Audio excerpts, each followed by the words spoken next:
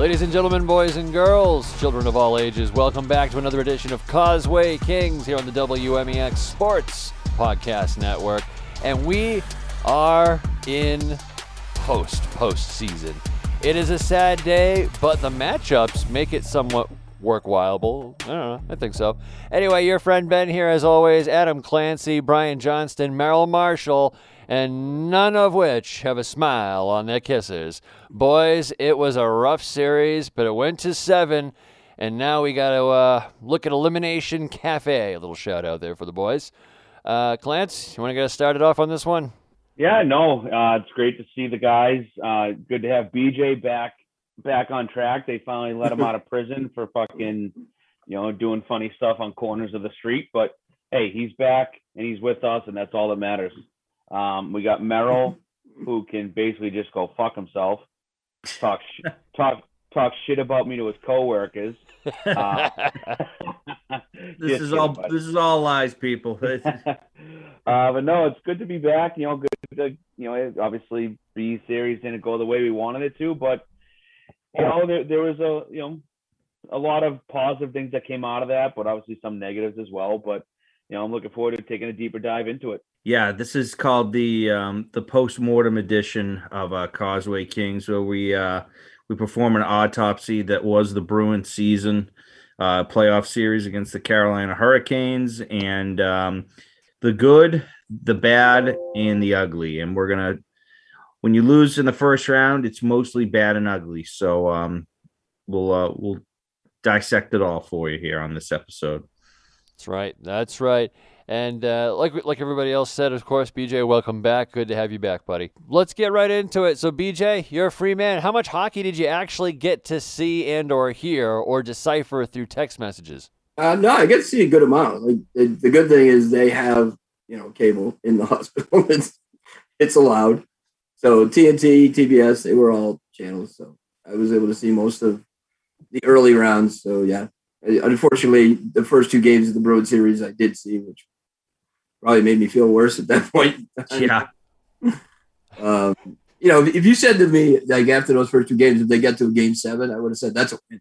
After getting literally run out of the building, the scoreboard and physically, those first 2 games. So I think at least they showed a little bit of fight to get to game 7. I just think they came up a little short on they just couldn't score other than that top line. The middle guys and the bottom 6 just really didn't do much. No, not at all. Well, a lackluster effort. It is what it is, and that's all that we're left with is the tattered pieces thereof. But I don't think it's necessarily the who am I kidding? This core is gonzos. Depending on what Bergie does in the next couple of weeks or months, however long it takes him to decide what he wants to do with his life, honestly, that's when we know what we're really looking at here, because that's the monumental last piece. I didn't realize this. They said it on the broadcast. It's just Bergeron and Marchand. That's it left from the 2011 team. And, I mean, it's less than a hand. I mean, the window is closed. It's a done deal. We are officially somewhat rebuilding. I don't think it's a complete rebuild, obviously, but we are definitely going to be rebuilding. There's no way around it. We're down to a lobster claw, Ben. That's it. That's it. Just 2. Just that's it. That's just a lobster claw of what's left of the cup team. So time to start looking to the future, guys. It's what it is, And hey, I'm not going to sit here and say that I think the Bruins drafted well in the last few years. I don't think they did. I mean, I think we covered this in our last show, or I heard it somewhere. Their picks have been abysmal. A very low percentage of them have even made it to the big league. Lo and behold, played more than 20 games.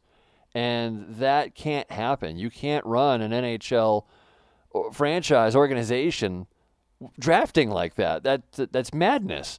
I mean, by all means, I'm sure everybody else here has played the video game and drafted.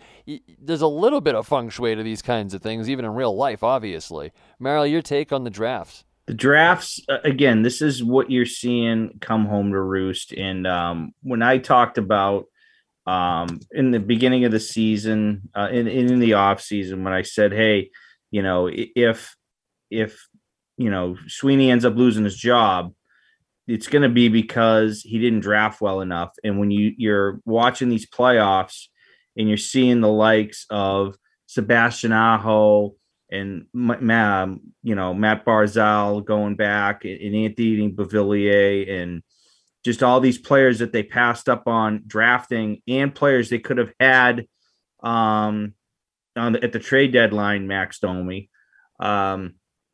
It's hard not to point the finger at Sweeney. Now, has he been a zero completely? No. I mean, he's made the playoffs every single year except for his first year in his tenure as GM.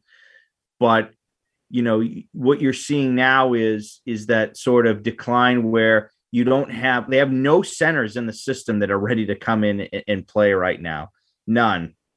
I mean, I'm just looking at their drafts. I mean, Brett Harrison was one last year. I mean, basically throw out the last couple of drafts just because those guys aren't going to be ready. I think Lysell will be up with the big club next season. But John Beecher, they're still in the crux of their drafts of when they were drafting players as ceilings of having third line, bottom six skill sets. You're not drafting, John Beecher and then guys who are playing like Trent Frederick. Trent Frederick was a first round pick. That is unacceptable to have a player like Trent Frederick as a first round pick with a bottom six skill set. It just, I found it laughable reading the scouting report of Frederick coming out. They were saying, oh, he has the potential to be David Backes. I mean, I feel like that's insulting to David Backes because we forget David Backes on the St. Louis Blues was a freaking 30 goal scorer, 150 penalty minute guy. Like it's, Backes when he was in his prime was a hell of a player. Trent Frederick, you could clearly see, his skating on the ice, his instincts, his ability to just, shoot a puck, nowhere close to David Backes. So just the evaluation overall, I mean, yes, have they made some good picks? Yeah, absolutely. They drafted Charlie McAvoy in the Trent Frederick draft. But again, the death knell of Sweeney, if he ends up losing his job, is the 2015 draft. Is just there was so much talent that he passed on or misevaluated that. I mean, eventually you knew unless they won a cup, it was going to end up being the sword hanging over his head. Yeah, just looking at the past drafts and realistically going back, I mean, you got the only first round draft picks that really have amounted to anything are McAvoy in the 16 draft, Pasternak in the 14 draft. After that, I mean, that was Sweeney. Pasternak drafted Sweeney drafted him. Yeah, so I mean, those are really the only two good picks he's made since he's been GM, in my opinion.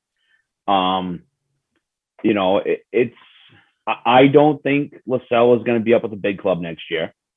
He had a good season in junior, but he wasn't blowing it out of the water. He wasn't putting up 90 plus points a season like some of these kids do that are first round draft picks. He put up, I think, 58 points. 62. Or something like 62 in like 54 games or something like that, or 55, whatever it was. But he's not blowing it out of the water. It's like you're not hearing about, Fabian Lysell just put up 111 points in 65 games for the, Vancouver Grizzlies or whoever he's playing for. Like, is he a good player? Yeah. Do I think he's going to be the missing link to bring us to the promised land? No, I don't. No. I think he needs to do another year, maybe two, of juniors or even going overseas and playing in like the Swedish Elite League or something like that, where top players go and play, John Beecher, I literally am calling it right now that he is going to be a first round bust. Yeah. He has not been a factor at the University of Michigan since he's been there. They're giving him like the max contract for entry level, 3 years, $925 a year, which is the most you can make as a rookie, I believe, in your entry level deal. Correct. Yeah. So he's not going to step in and be a difference maker, So I think they need to go out and be very strategic in the offseason where, Bergeron already came out and said like he's not going to play. He does not want to play anywhere else but Boston. But there's obviously been zero contract talks that have been surfaced. I personally think he's done. I think he's going to retire, which, hey, if he does, hats off to the guy. He had an amazing career. He was an amazing leader, 100% Hall of Famer. Then from there, you look at, you got Marchand, right? Only probably has another two, maybe 3 years left in him. They're probably going to have to trade him away to bring some young, fresh legs and talent in there. So you don't think he's earned enough of a spot to stay despite any type of rebuild? I mean, he's, again, one of those last pieces. I mean, if anything, if Bergeron does hang him up, who's the next captain? Wouldn't it make sense to be him if he stayed? He's not going to be. He's not.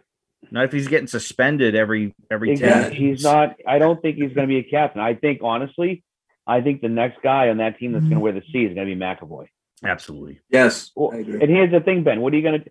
If you're going to look for your next captain, you can't give it. No, Pasta is not a captain. You got to give it to someone that's going to be there long term for your next captain.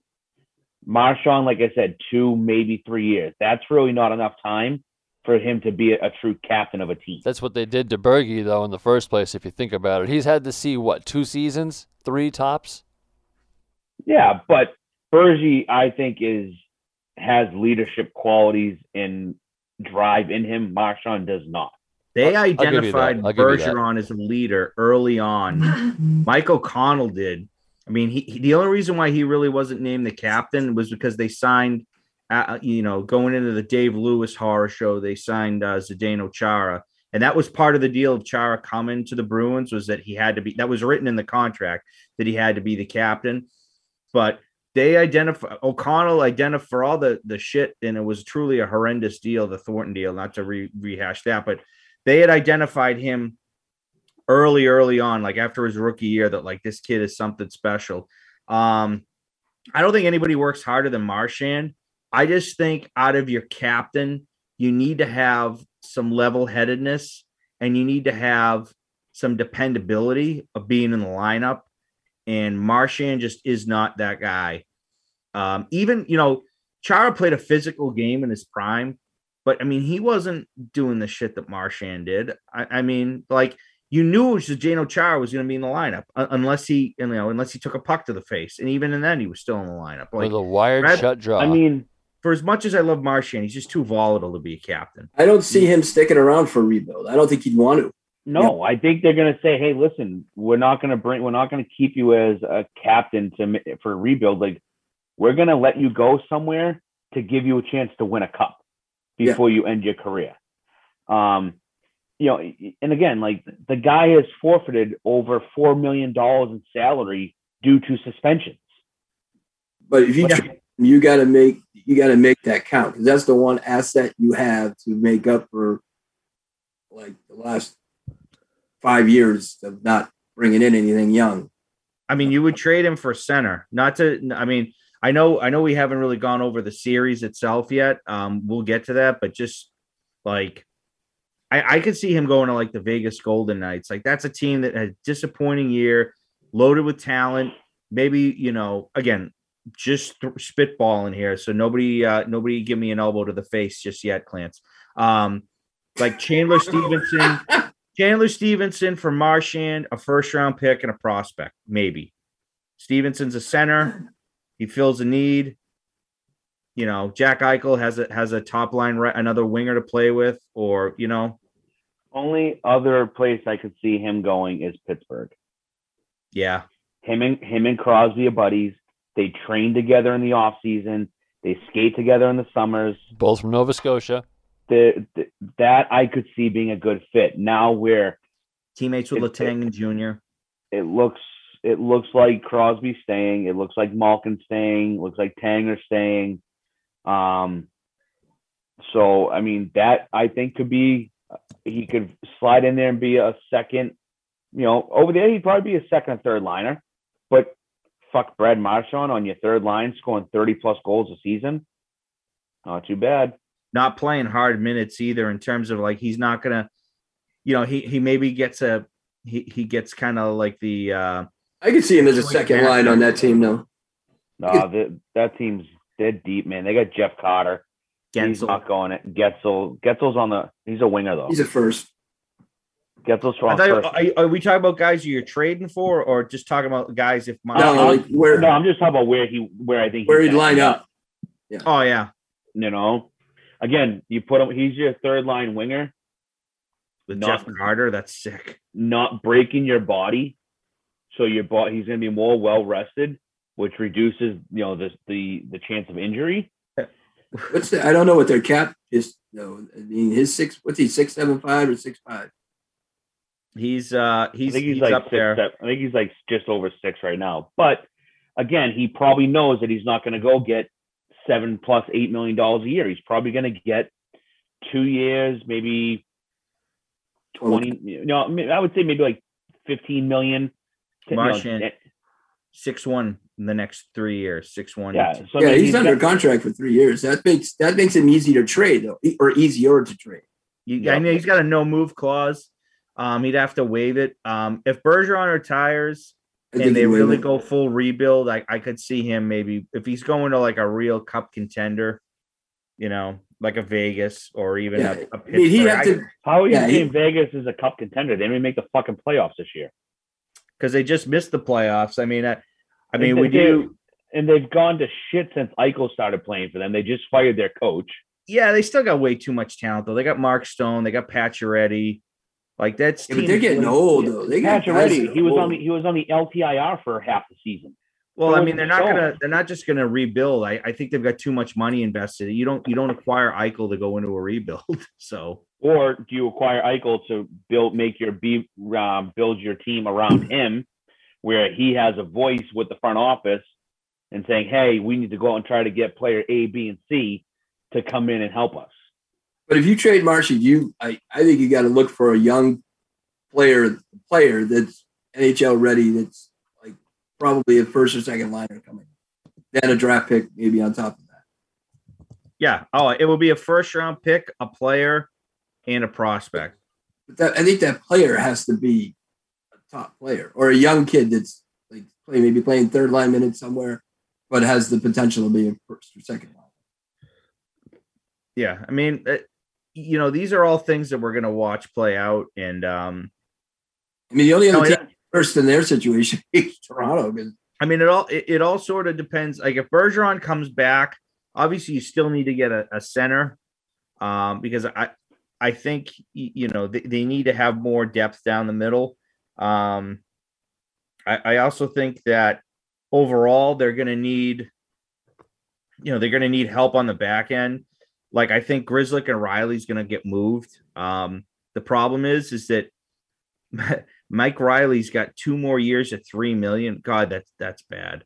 And then Grzelcyk's got 2 more years at 3.6, and he's his shoulders in 18 pieces. So, I mean, they might just end up throwing him on a long-term injury because they said he said he wasn't going to be ready to start the season. So, yeah, there was talk that he might be like mid-season around that time frame. Yeah, I wouldn't mind seeing Marchand gone, giving up Marchand, giving up Riley, giving up Grzelcyk, and bringing in like a Clayton Keller from Arizona.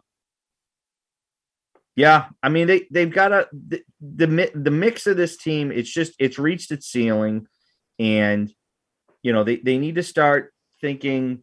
I don't say outside the box, but I mean they need to rethink everything. Like, I mean, you also have to look at, is Sweeney the guy to lead this rebuild? Because if you're rebuilding or retooling, you're going to need to draft well, and his draft track record has been spotty. I mean, it's been slightly better, but again, nobody really knows. Like if Fabian Lysell looks good, but nobody really knows. The only reason why I said he might be up with the big club next year is, I mean, I've had enough of Craig Smith and the third line being a minus fucking 14 in the playoffs this past year against Carolina. Like they were absolutely atrocious. And I mean, you could find a lot of people, a lot of players, no matter where they're playing, to be that terrible.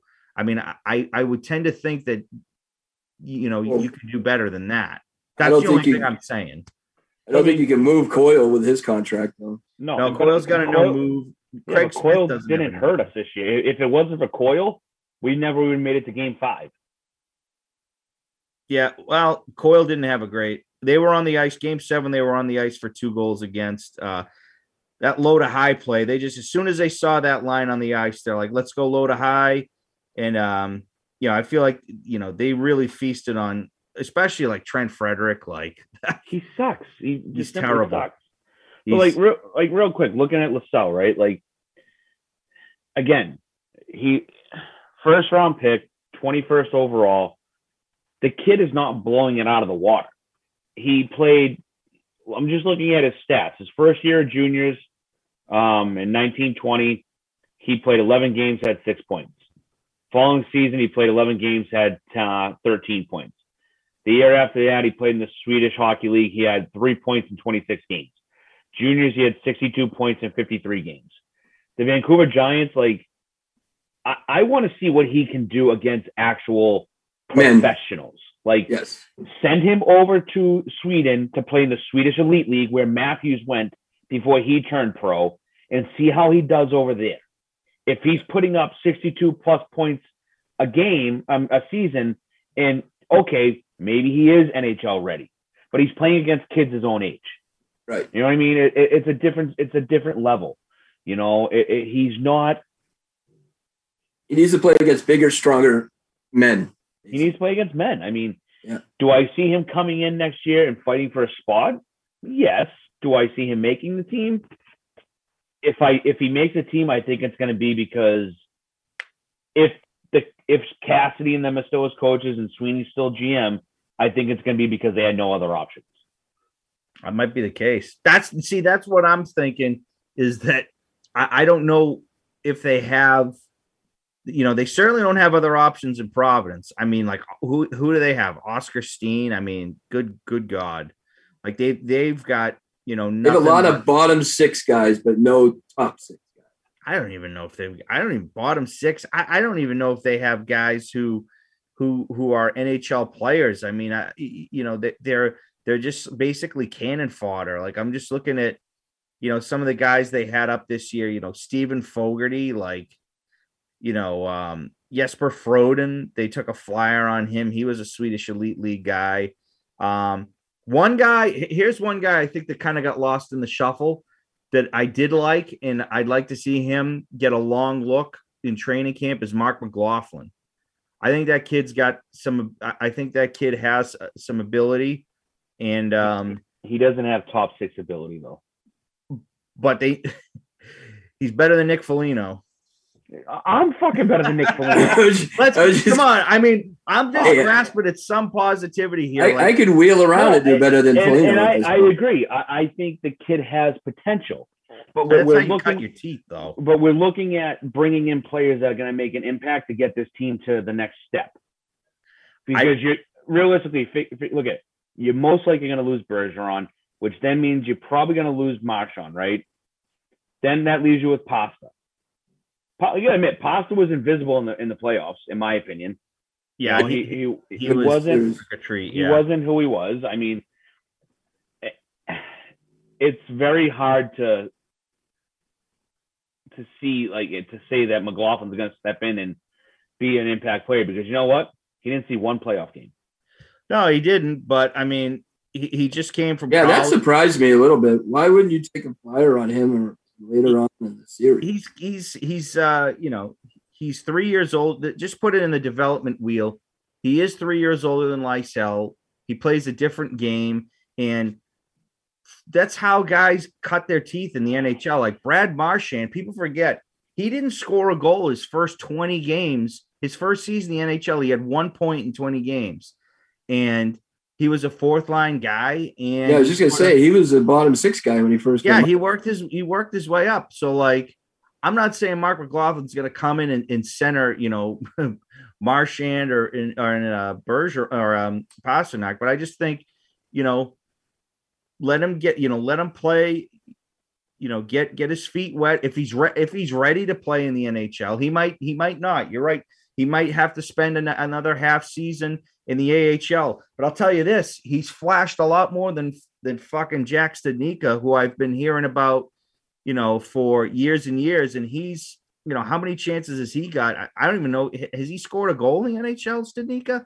Like he's had a good 3/4 of an NHL season in games in total to kind of prove his worth. And he has been, 37. All right. 37 games, 1 goal in 37 games in the NHL. I mean, No, I mean, they're clearly, they're going to have to do something. I mean, the main question is, though, do you guys think Sweeney is going to be the GM? I honestly, if I had to say, I'd say yes right now. I don't see anything from the front office saying that they're looking at moving. I haven't heard. I mean, there hasn't been any scuttlebutt, BJ. I mean, it's 50-50. I mean, I don't know. I think it could go either way. I got a question though. I know he's getting hammered for all the drafting though. I mean, how much is it on him and how much is on the scouting staff? I mean, what is there? I think it's 50-50. I think he's got to be better and he's got to tell his Right. drafting staff on what they're looking for. Yeah. And he's clearly not doing that. I mean, and I'm just looking at Cap Friendly real quick. The other thing you have to look at is next year, Pasta's in the last year of his contract, and he's a UFA come 2023-24. Yeah, like at probably 8 or 9, maybe. He's probably going to be asking for 8 at least, minimum. Yeah, he's going to be asking for big money. So if Bergie retires, if you move Marchand, then your first line's going to be Hall and Pasta, centered by. You can put Coyle up there. Coyle plays well with those two. I mean, I think it's either him or Holla right now. What's on their team right now? It's one of those two. And then there's the question: what's going to happen with DeBrusk? Is he still going to be looking to be traded, or now that they signed him to this new deal, are they going to look to be keeping him? I know it was brought up in his exit meeting, like press conference, where he's like, it's something I haven't really thought about since the trade deadline, and I've been having a really great time with the guys around here lately, and getting close with them. He's like, so it's something that I need to think about. I think they need to keep him at this point. I mean, who else that's that age on that team that's putting up points like him?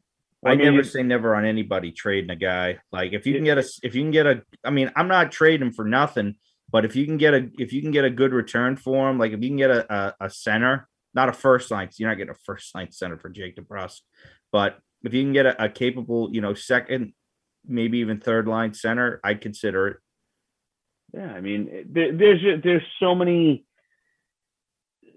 what ifs, or they should, or this and that up in the air that I don't think we're really going to know anything for at least the next month or so.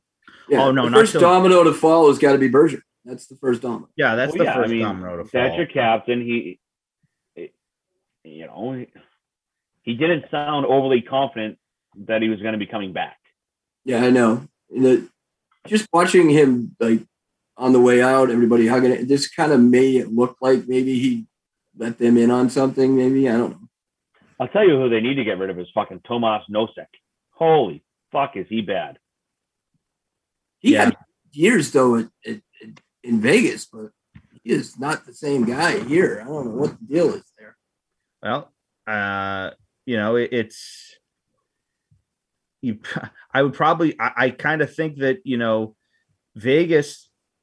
He was playing he's playing a role where I think he was playing with better players. Not that I'm saying that it's the players around him fault. I'm just saying that you look at the role he's asked to fulfill. I think as the year went on, I think Nosek's play dipped. I'm not sure maybe if he was playing through an injury, but he was definitely fighting it by the end of the season. And he's had 8 goals the last 3 years in Vegas. He never put up great offensive numbers, but yeah, he looked like he was struggling out there. And part of the reason too, look at who he was playing with. I mean, the only guy I thought on the fourth line that was worth a damn this season was Lazar. I think I think Foligno was just a freaking black hole. I tweeted it out. 2 goals in 64 games, 1.9 million a goal. That's just, I mean, Lazar is a good fourth liner. He's good straight head speed. He's always working hard. He's always playing the body. He's always noticeable. Like he's noticeable. He's around the net. I mean, he had he didn't have like unbelievable numbers, not that fourth liners really do, but 16 points. And I noticed him. He played his role well. And he's a factor. Like Nick Foligno, I felt like was never a factor. He's trailing the play. I just think, I just think he's done. He's cashed. I mean, he's like, again, I've used it before, like the power running back at football or the power forward in hockey, where they just played so many games. And at one point, he's a pretty good player. But he's another one that might just hang him up. Yeah, I mean, he's got 1,000 games now. I think he's cashed. I mean, he might sign somewhere else. Well, actually, no, he's got another year. You got another year. They'll probably buy him out then. There's no way they can buy him out. They're gonna buy him out. I can see Foligno getting bought out. I can see Wagner getting bought out. So, which I thought Wagner was great in the playoffs when they put him in the lineup. Yes, I agree. Like why he wasn't. I mean, why they replaced him with Frederick in Game 7? I still don't get. Like there's just so many what ifs that people are gonna be looking for answers for over the next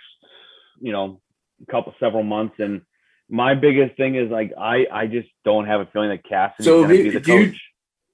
You think he's gone too? I think he's gone. I hear rumblings that he's not well liked by most of the guys on the team. I just think if they're going rebuild, that they're going to need a different voice in there. Like, I mean, I like him. I like him as a coach. You need a developmental guy. Bring in Tortorella. Oh, that would light a fire. That'll be great. The millennials, I'm sure, will definitely relate to Torts. You think Jake DeBrusk thought Bruce Cassidy was hard. You bring in Tortorella, you might as well think he's Attila the Hun, for Christ's sakes. Seriously, it's going to be interesting to see what happens. So if you rebuild, do you dip into free agency and spend or not? You got to fill out your roster unless you want to go in the lottery. I mean, that's the thing. They need some top end talent. And the only way to get that at this point is going to be to go into free agency. I don't know who's available, but I looked at free agency. I made the mistake. I was. It's funny because I didn't watch a ton. I mean, I watched the Predators in the playoffs play a little bit. After they lost Game 2, I was just like, whatever, because I knew they were going to get swept by Colorado. They went to overtime. That goalie Ingram was played outstanding. Gave him a chance to win Game 2. They didn't. But, Philip Forsberg, I've seen him. He's going to be a free agent. He's a wing that can play center. I'm not sure. What's he, like 28, 29? Yeah, I'm not sure that fills exactly what the Bruins are looking for. However, he did score 42 goals, which is nothing to sneeze at. So, I mean, he's a guy that's available. I mean, if Evgeny Malkin is available, he's, 35. I don't see him coming here. I don't see why would he come here. This team isn't close. Yeah, he's going to look for another. Out of Pittsburgh, he's going to look. Trocheck is a free agent. I mean, I would be a bit surprised if he signs in Carolina again, but Philip Forsberg, you have Johnny Gaudreau, that a free agent. Max Domi's a free agent, but then again, Max Domi didn't really do a whole lot except for Game 7 or Game 5, whatever it was. Nino Niederreiter, he's a beast. Are you talking about wings or centers? I'm just talking about UFAs in general. Okay, just looking at the top of the list. Yeah. Who else? Andrew Kopp's going to be a free agent. I like him. Listen, you know how we always say that like they need to fucking toughen up and get some big beast on defense? How about you bring in fucking Nikita Zadorov? Oh, I love him from Calgary. Absolutely, he's a big boy. They need toughness. They need to get bigger in front and in back. Like another player we haven't talked about this year, I felt like regressed big time, and I just think he's taken too many hits to the head and he's one more head hit from being retired, is Carlo. I mean, he's got to be done, man. He's 20. He's probably 25 now. He's supposedly supposed to be entering his prime, and he looks cashed. Like, stick a fork in him. He looks shot. Like he kind of looks like he's tentative. Like he doesn't want to get hit again. You know what I mean? Like he's playing in a way not to get hit. I mean, it's a shame because, I mean, in 2019, he was a heck of a player. He was a heck of a defenseman as far as moving for a second round pick too. Moving the puck in short areas. I know that's kind of a weird thing to say, but you know, watching him every game, like this decisions he would make at the puck and how he would defend in with his feet in skate and as far as having great stick position, like he just. I don't know what it was. Maybe it was because Grzelcyk was so fucked up with the shoulder this year. Maybe he felt like he had to, drag him around the ice. I don't know, but I mean, I'll tell you right now who's going to be one of the hottest free agents on the market in these offseason. I mean, Nazem Kadri. Mm-hmm. Yeah, I wouldn't. Yeah, I think he's a product of. I think he's a product of what's around him. I wouldn't pay big money for him. Dude, he's only making $4.5 million this year. Yeah, I think he's gonna make double next year. Somebody's gonna pay him. I think Colorado's gonna keep him. Yeah, I mean they have to move some stuff around, but they might. Like, he's a guy that I put, in that Tony DeAngelo category where he's a hell of a player, but he's a fucking time bomb. I mean, you know what I mean? Like, would you feel comfortable giving a guy like that 5 years and $45 million? No. Got 5 for different reasons. Like Kadri is in the Marchand category where like he could get suspended for like 40 games. Like DeAngelo, I feel like is such a loose cannon. Like he'll do something stupid off the ice. Like he seems like that kind of guy. Yeah, it will. I mean, there's definitely some players out there that I think would be great for the Bruins. Like I said, Forsberg, Gaudreau, Zadorov on D, but those are guys like mainly Gaudreau and Gaudreau and Forsberg. Like they're going to be looking for $8+ million a year, if not more. Yeah, well, especially Johnny. I mean, fuck, Gaudreau had 114 points this year. Oh yeah. I mean, the guy he's gonna get paid, and he's now in the Battle of Alberta against Edmonton. Like, holy shit! If those games weren't so late, I'd be staying to watch every single one of them. I don't know. Did you see the final game against Dallas? That was a hell. Ottinger was amazing. He almost stole that game. And I forget who was it going through the line.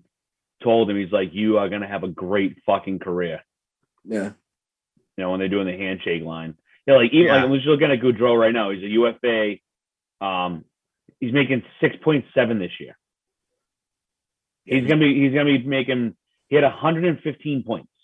He's gonna be 8.5 to 9 easily. He's gonna be. I'd say he's gonna be a minimum 9 next year. He might get 10.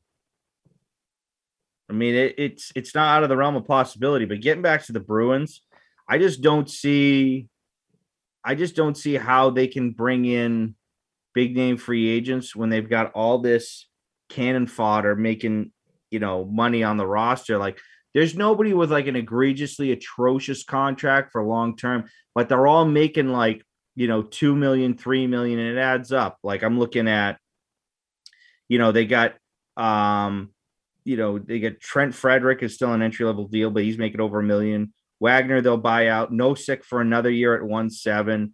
I like Holla, keep him around. But Craig Smith, another year at 3.1. Nick Foligno, 3.8. Like, Charlie Coyle. Here's the thing about Charlie Coyle. What's he at? 5.5? 5.2. 5.2. For listen, I like the player if he's a bottom 6 guy in depending on the matchup, but you just gotta have more. What were we just talking about? Some of the guys they were making, like Nazem Kadri making 4.5, and Charlie Coyle's making 5.2. Like, dude, you gotta have more from him. And he's signed through 2026 with a full no move and no trade. So see, I got to disagree with you on that because I thought he was one of our more consistent, reliable players this year and was one of our more difference maker players this year, to be honest with you. This is the first season he's had in a few seasons where he was healthy. And when he got his knee taken care of, and now look at his stats from last year to this year. We don't go on to Game 5 if it wasn't for him in DeBrusque on that with the shorthanded goal. Then he scores the power play goal. Like I think Charlie Coyle is right exactly where he should be money wise and position wise in the lineup. Yeah, that third line center is a good spot for him. He fits really well there. $5.2 million for a third line center. That's expensive, no matter what. But he's getting that money because he's a first round pick. Most of his money is based off where you get drafted. He's getting first round money. He's a first round pick. Well, I mean, then you need to have first round production. Yeah. So I think he's exactly where he should be, money wise and stat wise. Well, I mean, I think for what they're going to ask him to do, he needs to produce more. Like he needs to be at 25 or 30 goals next year. Without Bergeron, I mean, he's going to be, regardless of who the hell they bring in, whether Bergeron comes back or, especially if Bergeron's gone, he's going to have to take his game to an even higher level. And, is he capable of doing that? He's shown flashes. Like in 2019, I thought he was their most consistent player in the playoffs.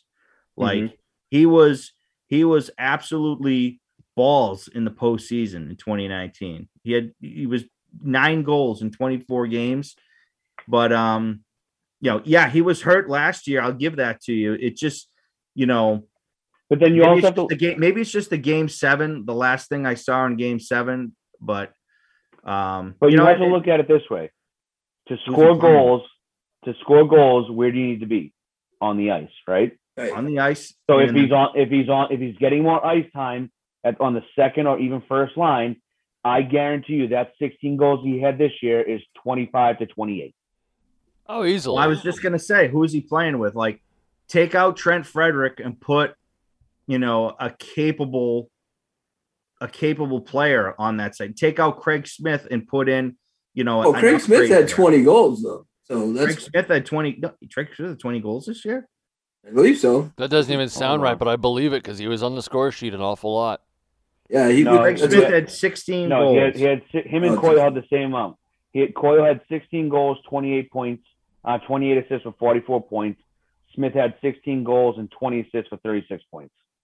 Ah, okay. Well, he definitely had some timely ones. There's no doubt. Here's the bottom line. For what in this Eastern Conference right now, it's not good enough. I'm sorry.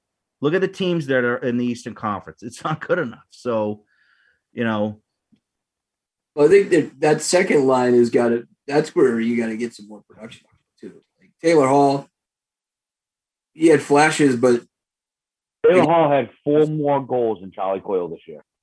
Yeah, that's it. So yeah, I think he's got to. I mean, you're relying on him to be a goal scorer on that second line. He's more of a playmaker. And he's a first overall pick. Taylor-Tyler debate being settled right there. We've sampled both flavors here in Boston, and well, they seem to be about equal. For 1 second, I just want to give props to a guy. A couple guys. I thought Forbert was a fucking animal in the postseason.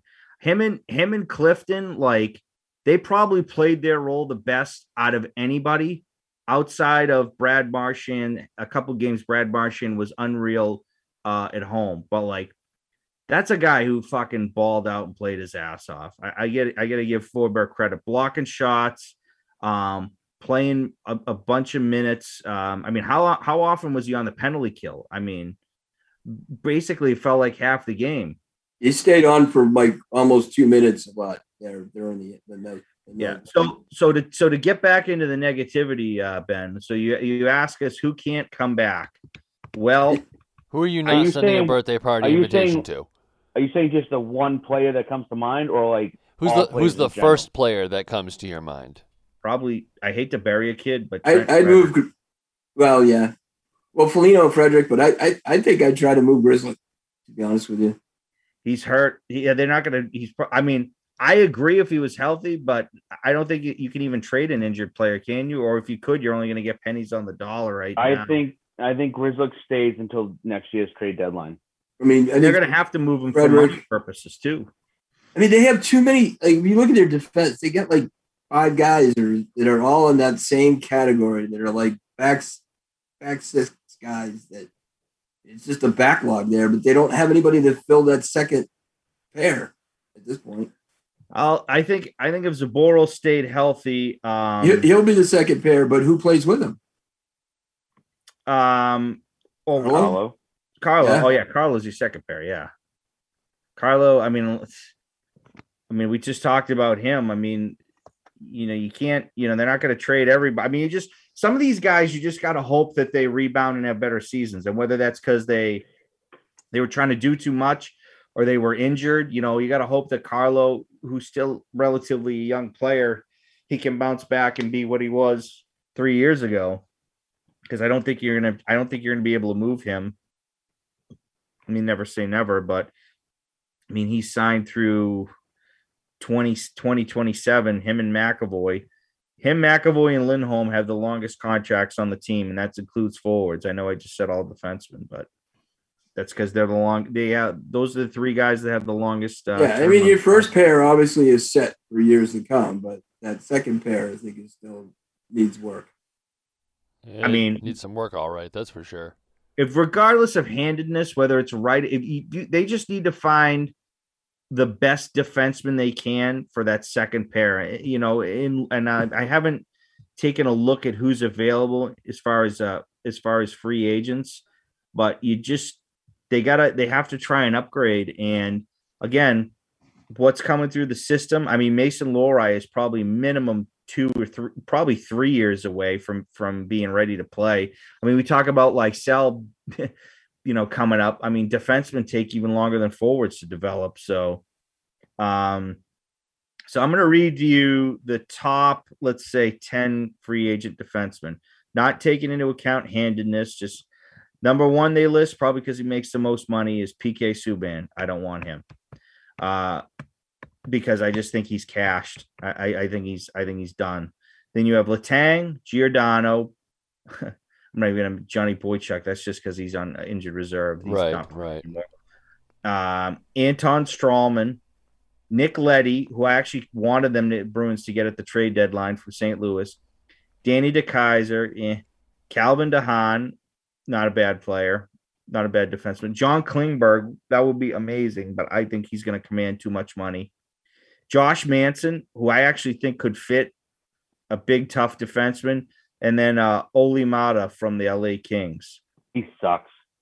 Yeah. Then there's a couple like Justin Schultz, Colin Miller. I'd love to see Zadorov here. That would be great. I was just going to say, I like that idea for, He's only 27. It feels like he's been in the league for 15 fucking years. He's size. He plays like he's big, too. Like Forbert and Carlo are big guys, but they just don't play like they're big guys. I would love to see Zadorov and Sherratt with the Bees. Yeah, there you go. Or another, even the kid Will Butcher. I think he's better. He's got good offensive skills.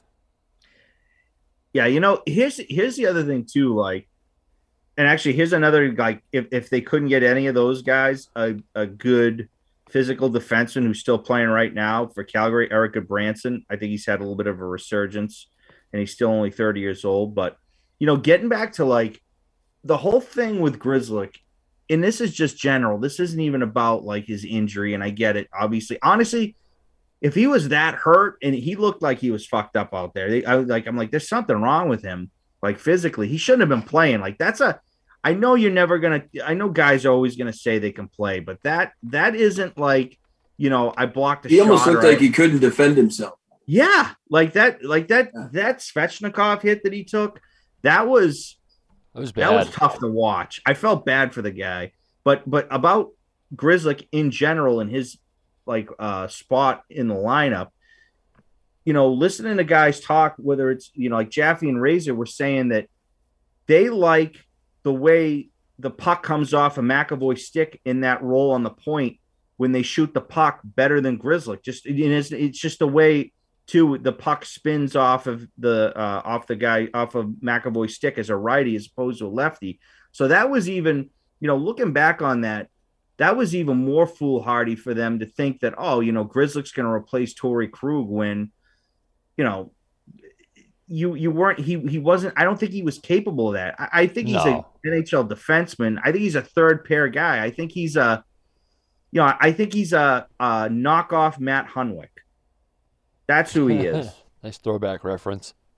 Matt Hunwick played a long time in the league, was a speedy guy, could play on the power play, but like, is anybody going to, no one's going to confuse Matt Hunwick with fucking, Chris Letang or Cale Makar, that type of offensive defenseman, or not even, Torrey Krug. Like, Krug, for all the shit I gave him for like being like Raggedy Andy on the back of Pat Maroon, like he played his fucking ass off, and he would step up and hit guys. Like he just, sometimes when he was playing on the first or second pair, he would get caught in those matchups, especially on the road. But like, Grzelcyk is by no means anywhere close to Torrey Krug. He's closer to Matt Hunwick. Did I put everyone to sleep with that? No, not at all. I think we're all just, stuck on the Matt Hunwick reference. I'm sorry, dude. Back in time. That was good. I liked it. Yeah, yeah.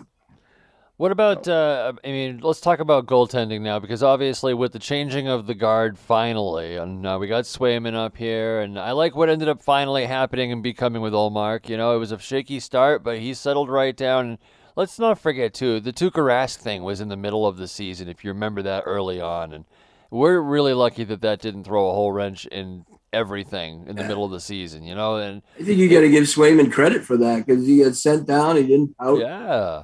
Came back up and played well. And but obviously now Swayman was down with the Providence Bruins, and we brought him up. So now who's taking the place, and where's the pipeline going from there? I know we do have a couple of tendies signed, and we're gonna look that up right now. But I'm just curious to take a look at where that's going, because obviously that's pretty important to know. The goaltender situation. I mean,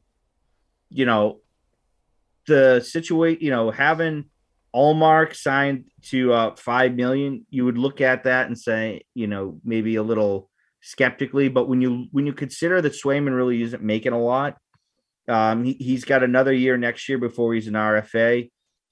They've only have $5.9 million committed to the goaltending position between those two guys, so that's pretty good. And then you factor in that, like, we talked about, we kind of ripped apart the decor, the goaltending situation, was, they played good. They weren't Vezina Trophy level, but all that considered, what I'm saying is the Bruins were fourth in goals allowed this year, fourth best in goals allowed. So I think that speaks to the talent overall of the goaltenders, but also the system that Cassidy employs. And I think there's something to be said for that. I think the defending part of the game, it came up to bite them in the ass in the playoffs, but they need to find ways to get more goal scoring. They need to find another goal scorer in their top six. And I think that's what ended up biting them in the ass in the playoffs. I remember us sitting there. I remember Clancy saying it. I remember everybody saying it. Chigs, everybody saying they needed a forward. They got Lindholm. That's great, but they need to get a forward too, because they're one forward short, and they lost by a goal. They were one goal away. So that's going to be the trick. I agree. I'm personally kind of happy with the goaltending tandem they have right now. I think those two have a great bond.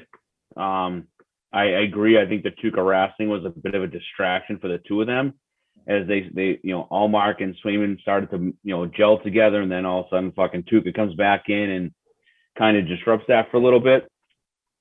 But I think those two. Fuck that was too, huh? I think those two are going to be just fine together, to be honest with you. I think Allmark is settling in pretty well. And obviously we know, the sky's the limit for Swayman. So I'm not too worried about the goaltending whatsoever. So next year, what do you split it, like 60-40? Yeah, I mean, they each played 41 games this year. Yeah. Literally down the middle. They split it right down the middle. Yeah. I think you give I do 60%, 40% next year. Let him get Yeah, I mean, and then obviously everything, health wise comes into play too. Make sure neither one of them get hurt.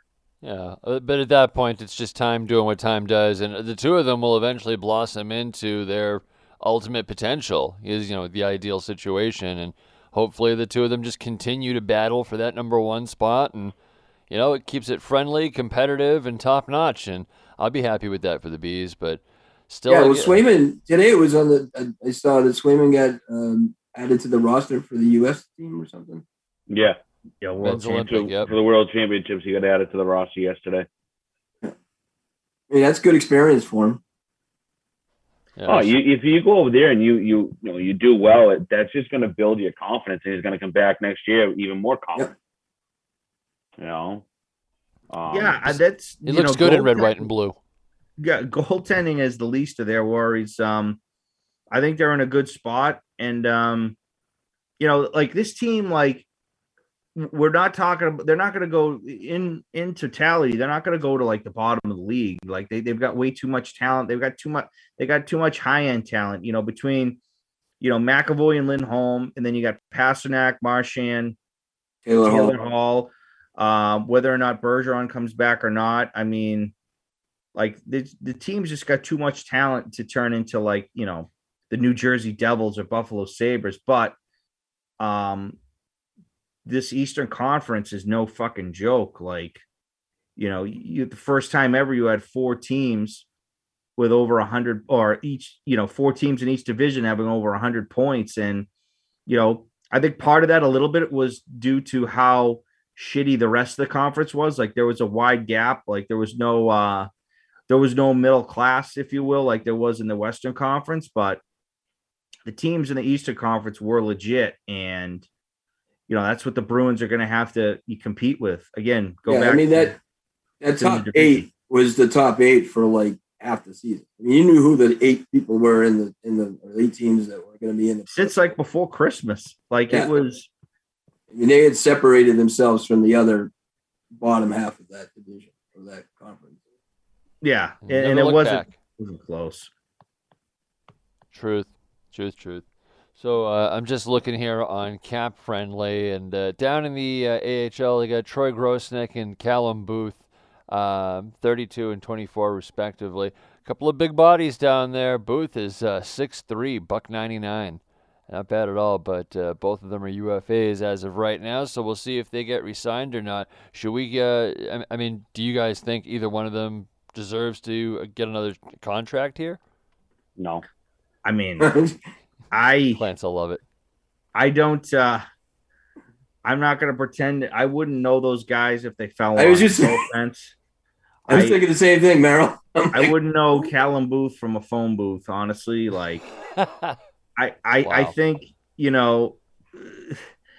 Providence. I mean, Providence. Like, sometimes you see guys, come out of nowhere. Remember the dude? What was his name? Up in Andrew Hammond, the Hamburglar. Like you'll see guys in the AHL come out of nowhere, or like remember Michael Layton from the Flyers? Yeah, like they're just sort of third goalies, and they just they'll play in like 2 games a year in the NHL, and then they'll play a bunch of games in the AHL.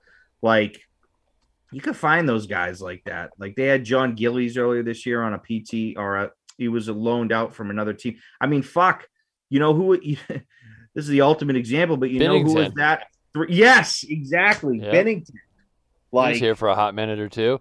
Yeah, I was here for a cup of coffee and a fucking morning dump, and he was on his way. Went back to the only reason why he was even here in Providence was because St. Louis, for some weird reason, they didn't have an AHL team that season. I think it had something to do with like Vegas coming into the league and like. Yeah, something like that. Like they didn't have some fucking weird rule. They had to like have like a split AHL farming out situation, but whatever. I mean, but the point is those goalies there. You can find them. Like they'll find some guy. Maybe they'll bring in David Ayers from the E-Bug. Who knows? Really, like those guys are available. Like, I just want to let me cut you off, man. No, good. But the other night, and we got to talk about this now. I don't know if you guys did while I was away. Jake Ottinger in Dallas, 61 saves, and he still gets beaten OT. And I could not believe what I was seeing. Did you guys actually get eyes on the game itself? Or I did. I watched. I did not. Could not believe he was coming up with these saves. It was, and I was listening to the Bally Sports broadcast, and the commentator's word choice. I mean, I've never heard it explained. The game of hockey explained that way. At one point, the commentators flat out said, "How did that happen? He's not human." And I said, that is the perfect way to put how he has played this game against the Calgary Flames. He made some great battling saves where he Unreal. Got back into position. He just battled his butt off in that overtime and in that third period. Yeah, he's a hell of a player. I mean, he's a first round pick from BU, and that whole thing kind of set up though, because they're in Calgary. The place is going fucking nuts. Like the Red Mile there, they were probably drinking since 5 a.m. that day. That was a great scene though. The outside stuff outside the arena. Oh yeah, there was just as many people outside than inside. But then before the game, they had a defenseman who wasn't playing, and then Rupe Hintz was scratched 5 minutes before the game, so they had to dress Dennis Gurianov last second, hey, here's the uniform, you got stuck in traffic before a beer league game and you got to throw your shit on and get out there. You could just tell that it was setting up that way. And with those two big pieces out of lineup for Dallas, it was the shots at one point were 51-15, but it was a strange game because Jamie Benn scores on the first shot of the game by Dallas. Then, about 10 minutes later, Calgary ties it up. And then 30 seconds later, Dallas scored again to take the fucking lead. So, I mean, Calgary had to be that's what caused even a bigger push, because Calgary was we can't fucking lose this game with, arguably one of their best players out of the lineup and one of their top defensemen. So, well, yeah, I mean, it's in the third period overtime, Calgary it was literally it's a shooting gallery. They were in the offensive zone 90% of those periods. 64-28 was the shots.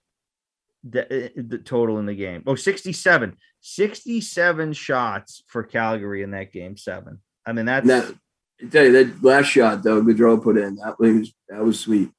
That was a great shot in. Flopper top shelf. It was beauty. I couldn't believe it.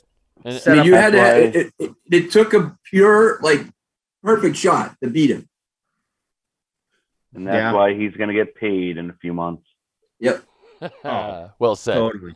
You guys want to hear something even more comical about the Arizona Coyotes? Yes, please. So obviously everybody knows that they're playing at Arizona State University now, which is a fucking joke. It just came out that Arizona Coyotes will not be allowed to have center ice logo at ASU. I'm sorry. What? So ASU is not going to let them? ASU is not allowing Arizona Coyotes to change the center ice logo for their games. That is unbelievable. Gary Bettman, just move the fucking team, will you? This is fucking embarrassing. I tell you what, it's an embarrassment to the NHL is what it is. It's an embarrassment. Obviously, I mean, the Coyotes have been embarrassed so long. They're like your uncle that shows up and they're he's got he's half drunk to the family cookout and he's got a wife beater that doesn't fit him correctly and it looks like a midriff.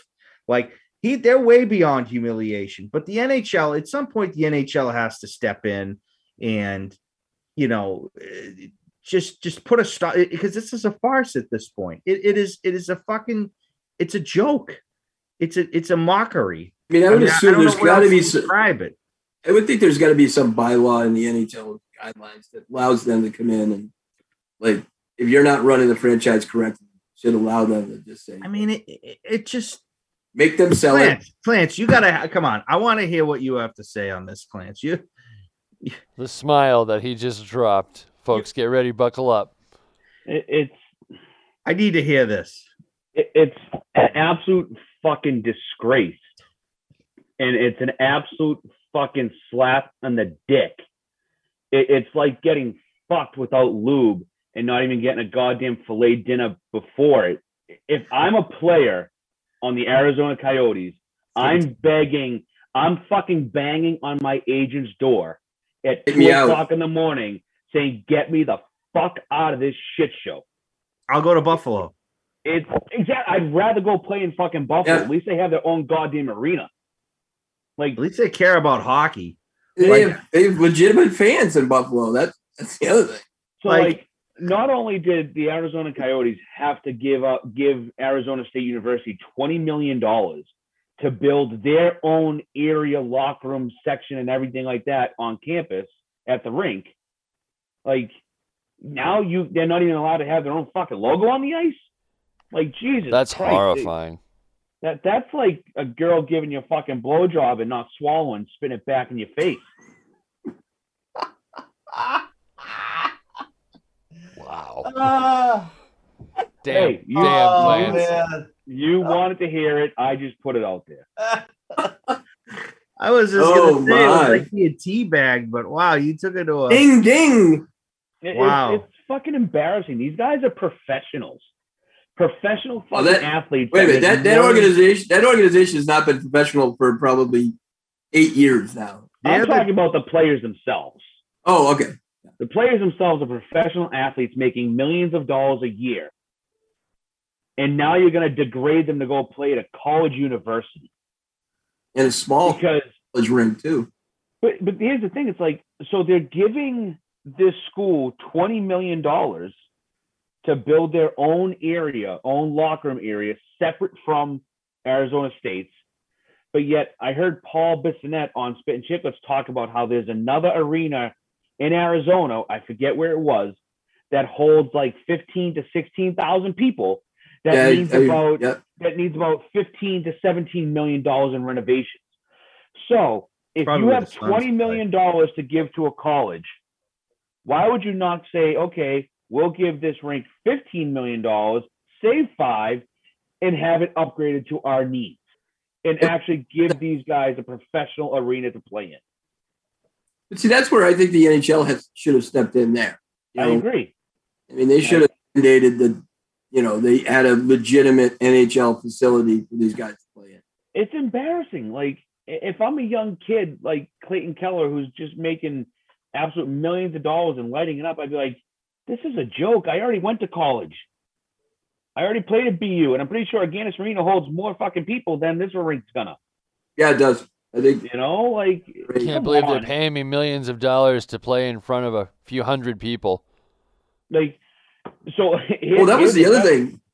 Their season tickets, they've sold like 500 tickets per season. Yeah. That probably exceeded expectations. Here's the best part, right? Shane Doan, legendary captain of the Arizona Coyotes, Hall of Famer, unbelievable player. His son is a stud at Arizona State University, who happened to be a second-round draft pick by the fucking Arizona Coyotes. So this kid doesn't have to move. Like, the kid doesn't go to get experience the roaring sound of 20,000 fans screaming for you at a home arena. Screaming against you, man. Hey, your classmates already cheer for you playing at ASU. Now they're just gonna come cheer for you again playing at fucking for the Arizona Coyotes. That can't even have their own goddamn logo on the ice. I mean, it's a fucking disgrace.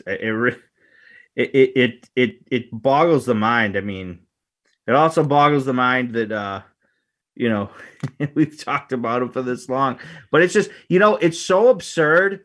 It's like it's just so absurd. Like it's something you see, like you have to comment on it. It's just, it defies fucking logic is what it does. Just, let me tell you, the Atlanta Thrashers were way less of an embarrassment and they got fucking moved. Yeah. It's got to be someplace that is better than there that move them to. I honestly would move the Coyotes to Atlanta.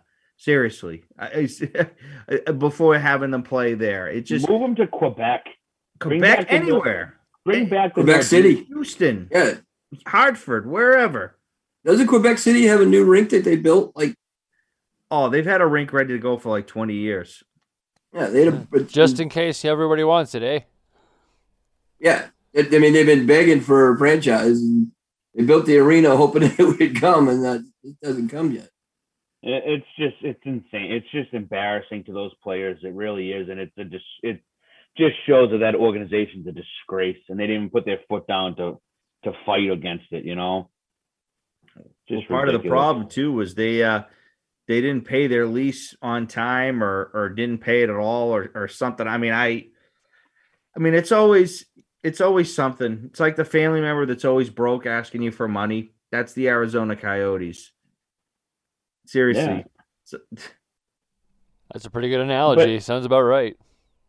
And the other thing I think about too is most college arenas don't serve alcohol.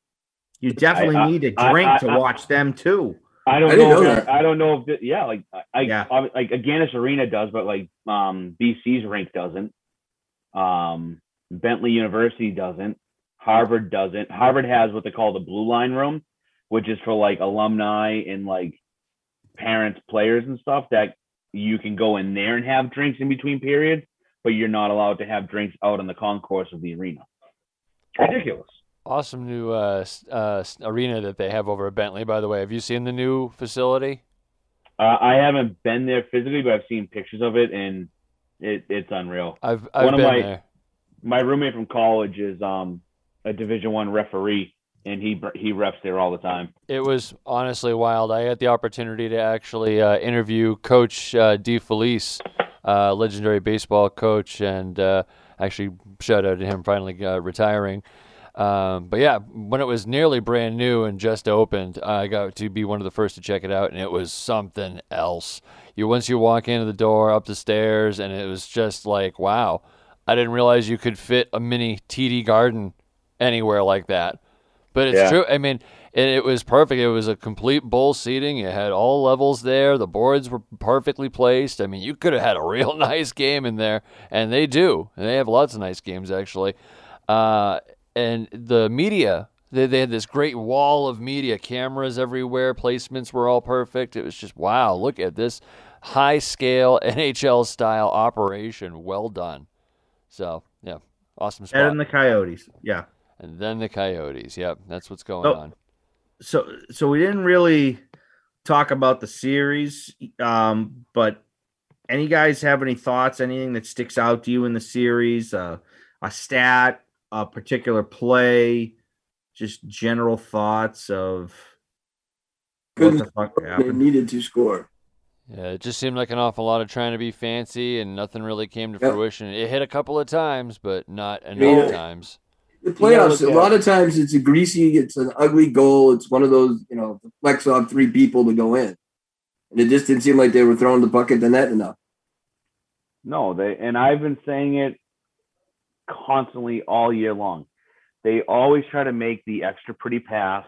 They try to make that extra curl and drag move instead of just keeping the fucking play simple and throwing the puck to the net and seeing what happens. Game 7, they showed absolute zero desperation for the last 4 minutes, and Pasta got a lucky bounce to make it 3-2 with 21 seconds left in the game.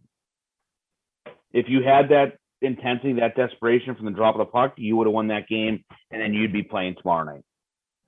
Yeah, no, I agree. I just think that, they had some guys who individually just didn't show up in the series, or they were wildly inconsistent. I don't think I've ever seen an NHL playoff series where the home and road splits were so diametrically different.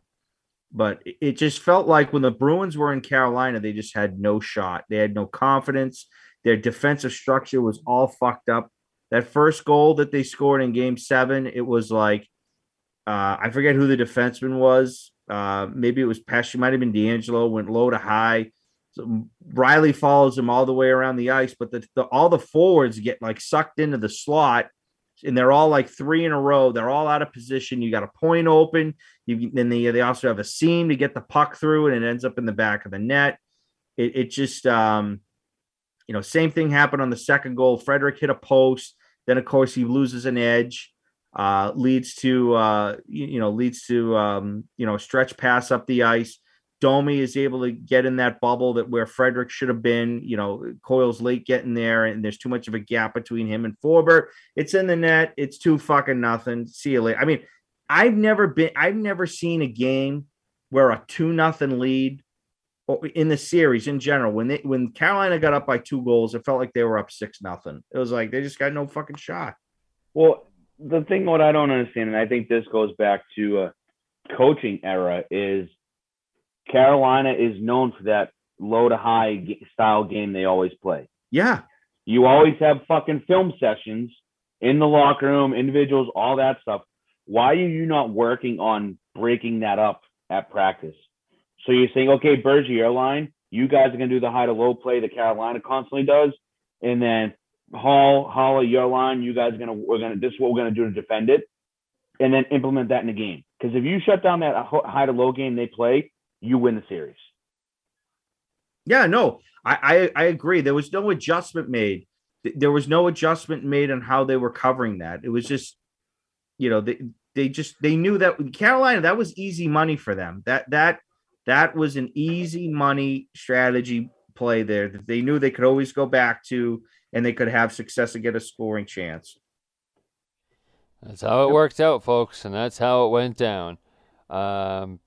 Hey, you know what? Carolina, it's the next Montreal. Because let's be honest, the Habs-Bruins relationship has kind of gone stagnant for the now. I'm sure it'll pick up at some point when something dramatic happens, but Carolina, new public enemy number 1 for the Bruins. No doubt. And they just physically kicked our ass the whole fucking series. They are big. They got some big boys. That hit against Lindholm. I mean, that was brain damage central right there, and it was a clean legal hit. I mean, I had no issue with the hit. When I first saw it, obviously, Svechnikov skates into him going like 25 miles an hour. So like at first blush, it looked vicious and dirty. Then you saw it and like, oh, it's a clean hit. It's just it was just the whiplash of the speed of the two players who are both like 6'3", 220 pounds slamming into each other. It's called a freight train, and it is what it is. Boys, I think it's about time to go around the horn. Final thoughts here for the evening. Clance, we'll start with you, and we'll just go around the horn. I'm still in shock about this whole Arizona Coyotes thing. We all just heard my thoughts on that. If that gets edited out, I will protest and strike and not come back on for an episode until that is resubmitted for play. Fine. Listen, it's on you. I'm the Paul Bissonnette of Causeway Kings. I say it how it is. I don't have a filter. I never have. I never will. That's fair. I'll give you that. If nobody likes that, suck a fat one. We fucking love you, buddy. That's why I went to you. I knew you were going to have something. It's so good to be back, I tell you. I knew you were just sitting there laying in the weeds. I'm like, I know he's got something churning around in that fucking head of his. When I missed this when I was gone, I'll tell you. When I saw that, I was like, you've got to be kidding. Like, they're not even allowed to have a logo there. Like, that's just an absolute joke. Well, it kind of fits the situation, though, doesn't it? I mean, it's like not shocked by it because it's such a shit show to begin with. It's like moving in with a girl, and she doesn't let you put. She doesn't let you put. She doesn't let you put anything of yours up. You can't hang anything of yours. You can't hang any pictures. You can't have any pictures of you like playing sports or nothing that shows that you live here. I thought you were, when you were started out with I thought you were going a totally different direction there. Or Or a totally different body part. Yeah. Oh, man. God. On that happy Oh. note, guys, I think this has been a fun episode. I think we covered a lot of ground, and I thought a lot of mayhem and madness ensued. So that's always a good time. Isn't that what Causeway Kings is all about, my friends? That's all I'm saying here. Makes it entertaining, right? That's it. And All right. St. Louis is beating Colorado 1-0, and Tampa Bay beat the Panthers 4-1. Wow. Ooh. There's some clean talk for you guys, okay? Who asked for that? Just putting it out there. We love you, buddy. All right, folks. Well, thank you for tuning in to another episode of Causeway Kings here on the WMEX Podcast Network. And as always, keep your eyes and ears open. You never know when we're going to pop up next, but we will let you know when that is. In the meantime, my friends, it was a fun season. It was a long season. It was a shit ending, but it is what it is. And the Bruins, they went. So we're not going to say let's go Bees anymore. We're just going to say, I have no idea what we're going to say. What the hell are we going to say? Good night? Time to swing the golf clubs. Dun-dun-dun-dun-dun. I'm not allowed to yet, asshole. Oh, that's right. Well, time to swing your balls around then. I don't know. Those Swing them might, around every day those might exceed his weight limit. because I got some big balls. I knew he was going to say it. All right, that's it. We're just going to call it. Folks, thank you for tuning in. Have a great night. Boys, be well, be safe, and hey, take care. Keep touch with yourself. There it is.